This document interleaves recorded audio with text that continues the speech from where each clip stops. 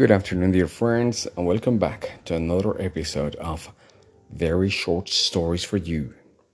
Today, the Socratic method in education. Socrates is regarded as the father of philosophy, but he has never wrote a book. He never had anything written, and we know nothing from his own hand.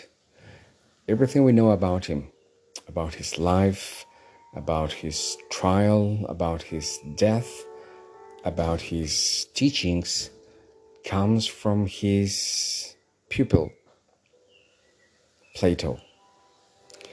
And other people also wrote about Socrates, but Plato is perhaps our first source.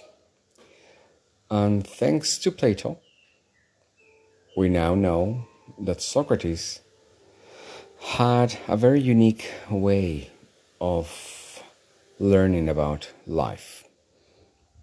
And it was the simple one. It was asking questions. Even though he was very wise in many things, and even though he was very cultured and he had studied very much, he would still ask the simplest questions. Even more when people came to him trying to humiliate him or trying to show off about any topic they thought they knew. Plato would start asking simple questions, and sometimes people, they would contradict themselves, therefore proving themselves wrong without having to accuse them of anything, only by asking questions. Today, the Socratic method is pretty much linked to what we know as the best possible educational systems in the world, and something called critical thinking. There are, I would say, two kinds of educational systems in the world still alive today: the memoristic one and the critical thinking.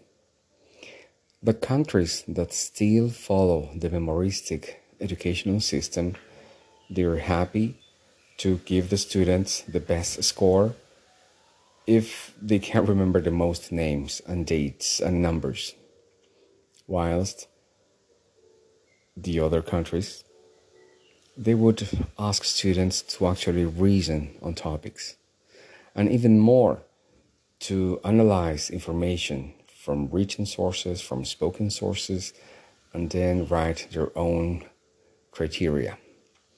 So this is called the essays, and this is a system which actually follows and comes from the Socratic method.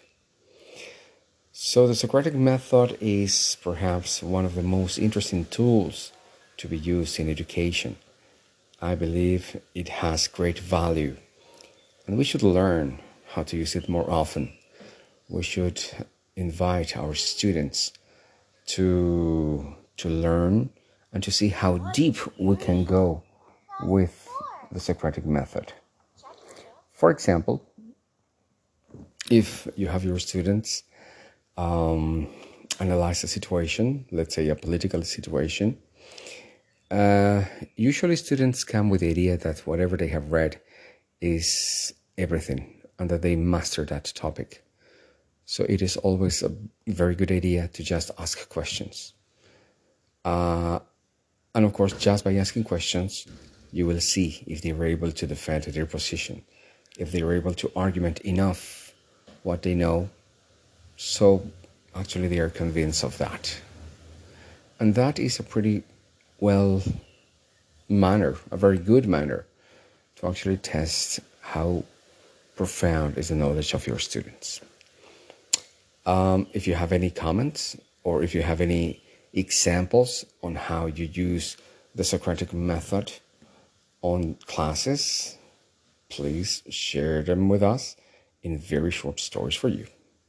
Thank you.